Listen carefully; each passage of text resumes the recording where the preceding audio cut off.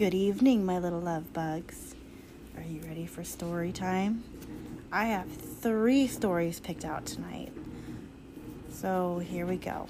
The first one is called I, a Narwhal. I am not a unicorn. I am not a fish. I'm a narwhal. I look magical, but I'm really just a kind of whale. My closest relatives are the beluga whale, the dolphin, and the porpoise.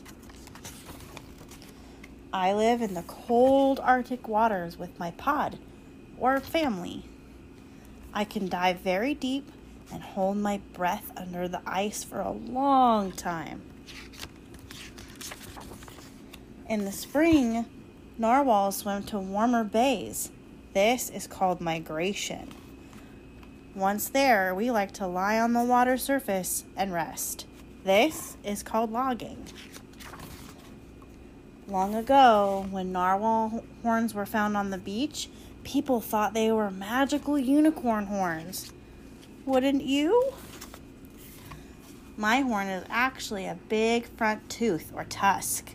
It grows in a spiral right through my upper lip. It helps me taste the salt in the water and find the right places to hunt. Boy narwhals are usually the ones with tusks, but some girls have them too.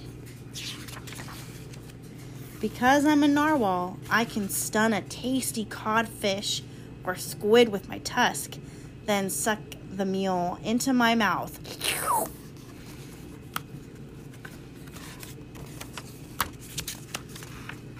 I communicate with clicking and knocking sounds. Humans don't know what I'm saying, but my friends and family do. I am not a unicorn, but I am magical in my own way. Because I'm a narwhal. How cute is that little story? I love it. This is published by A Little Golden Book, and the author is Mallory C. Lower, and the illustrator is Joey Cho. And then we're going to plot another one. I don't know how many of you know this one, but when I was a little girl, Corduroy was one of my favorite stories. And there's another one called Corduroy, Lost and Found. So we're going to read that one right now. One sunny Saturday afternoon, Lisa and her mother were riding the bus home from a shopping trip. Corduroy sat comfortably on Lisa's lap as the bus bumped along. She held on to him so he wouldn't fall. Lisa took very good care of Corduroy. He looked out the window while Lisa and her mother talked about Lisa's birthday. Corduroy's ears perked right up. Lisa is having a birthday, and I don't have a present for her, he said to himself. He looked out the window at all the stores. I wonder what she would like, he thought. They all got off the bus at the next stop.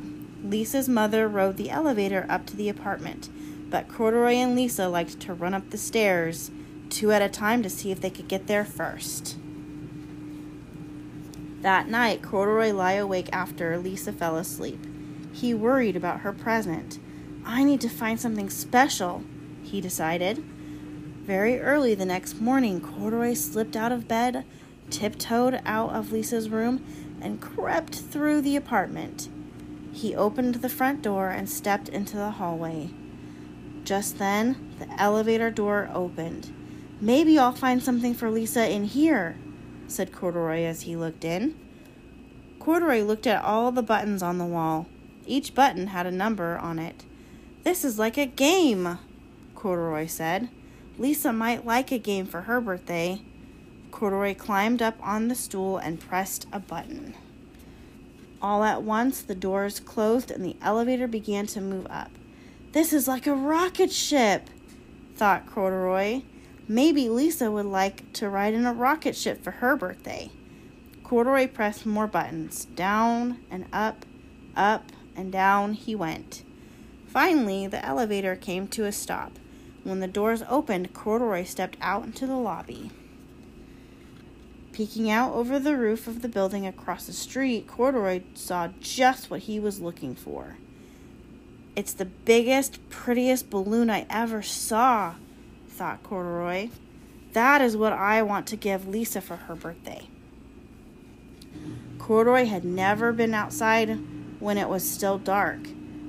The familiar neighborhood looked very different. And where was Lisa's balloon? Then he saw it in the end of the street. "It's getting away," he cried. He ran as fast as he could to catch it. Before he had gone very far, he saw a big brown dog. Maybe Lisa would like a pet for her birthday, thought Corduroy. "Hello," he said to the dog. "Arf!" barked the dog, and it picked him up by the overalls and carried him down the street. Just when they got to the corner, a big, noisy truck slowed down, and someone threw a tall stack of newspapers onto the sidewalk. The dog was so surprised that he dropped Corduroy on top of the papers. That is where Mr. Gonzalez, the owner of the newsstand, found Corduroy sitting all by himself. "Where in the world did you come from, mi amigo?" He put Corduroy up on a shelf. "I think someone must have dropped you. You look like a very special bear, and I bet they will be back for you. Until then, you can help me sell my papers." From up on the shelf, Corduroy could see everything that was going on. As people bought papers, Corduroy smiled shyly at them. "This must be a job," said Corduroy. "I've always wanted a job." A woman stopped in front of the newsstand. "How much for the bear?" she asked. "Sorry, Senora, the bear is not for sale. He is lost and is waiting to be found," said Mr. Gonzalez. Lost? Corduroy had never been lost. He thought about Lisa. He knew that she would be worried about him. Then Corduroy remembered the balloon. He had forgotten all about it. Where was it? Corduroy looked up and down the street. It wasn't dark anymore, but he didn't see the beautiful balloon anywhere. Now he was sad and sleepy. He wanted to be home with Lisa. Corduroy fell asleep thinking about the balloons and home. He was just waking up when he heard a familiar voice. A very worried Lisa was asking Mr. Gonzalez if she could put up a sign she made for her lost bear. "This is a very good picture, Senorita," said Mr. Gonzalez, "but you won't need this sign. Your bear is here with me." Mr. Gonzalez took Corduroy down from the shelf and gave him a lollipop. It looked just like the balloon he had wanted to give Lisa. "Muchas gracias, senor," said Lisa. "Thank you for helping me, Corduroy," said Mr. Gonzalez. "Adios." Corduroy and Lisa were so happy they ran all the way home and up the stairs 2 at a time. "Corduroy, I was so worried about you," said Lisa. "The only thing I wanted for my birthday was to have my best friend back home with me." Lisa gave Corduroy a big hug. "That's exactly what I wanted too," thought Corduroy, and he gave Lisa a birthday hug right back. The end. Oh, I love that story. That's such a good story. All right, I think we might have time for one more book. So we're going to pull out another one by A Little Golden Book, and this one is Walt Disney's Alice in Wonderland. We're going to see what they did with this story. All right. So this is an adapted version. That's what I thought. All right, here we go. Alice was growing very tired listening to her sister read. Just as her eyes began to close, she saw a white rabbit hurry by. Look at his pocket watch, and talking to himself. Alice thought that was very curious indeed, a talking rabbit with a pocket watch. So she followed him into a rabbit hole beneath a big tree. And down she fell, down to the center of the world, it seemed. When Alice landed with a thump, the white rabbit was just disappearing through a door which was much too small for her. Alice drank from a bottle on the table and shrank away to a very tiny size. But now she could not reach the key to the little door. Oh no. At last, Alice found a way to get through to the little door.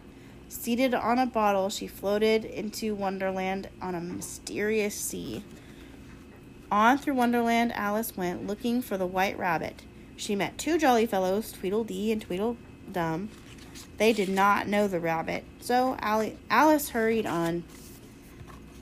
At a neat little house in the woods, at last she met the White Rabbit himself.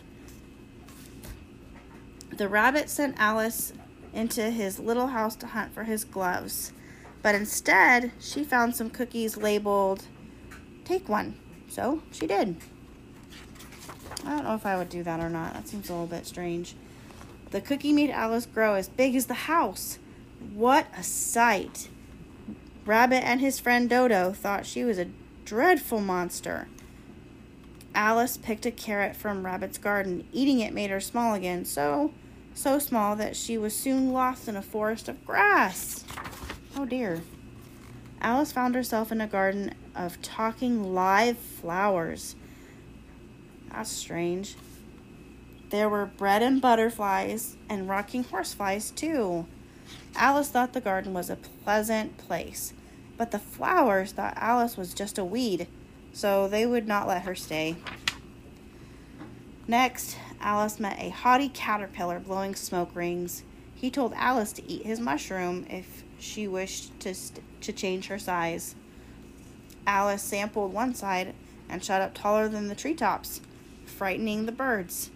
But another bite made Alice just the right size. Now, which way shall I go? Alice wondered. These signposts she found along the path were no help. They pointed all over. If I were looking for the White Rabbit, I'd ask the Mad Hatter, said a grinning Cheshire cat up in a tree. He lives down there. Alice found the Mad Hatter and the March Hare celebrating their unbirthdays at a tea party. She joined them for a while. After that nonsensical tea party, Alice wanted to go home, but none of the strange creatures seemed to know the way. Alice wandered into the Queen's garden. Soon along came the royal procession, and who should be the royal trumpeter but the White Rabbit himself. The Queen of Hearts asked Alice to play croquet, but Alice did not like the looks of the game. "Off with her head!" cried the Queen. Away Alice ran, while the army of cards gave chase down the tangled path of Wonderland and back down to the riverbanks. "I'm glad to be back where things are really what they seem," said Alice as she woke up from her strange Wonderland dream. The end. Well, I hope you liked story time. We can do that again tomorrow if you want. I'll pick another 3 books and we will be about the same amount of time. So if any of you sweet littles find this podcast with these story times, please let me know if you like it. Please let me know what you would like to hear, and I can try to make that happen for you. So I love you, sweet babies. Have a good night.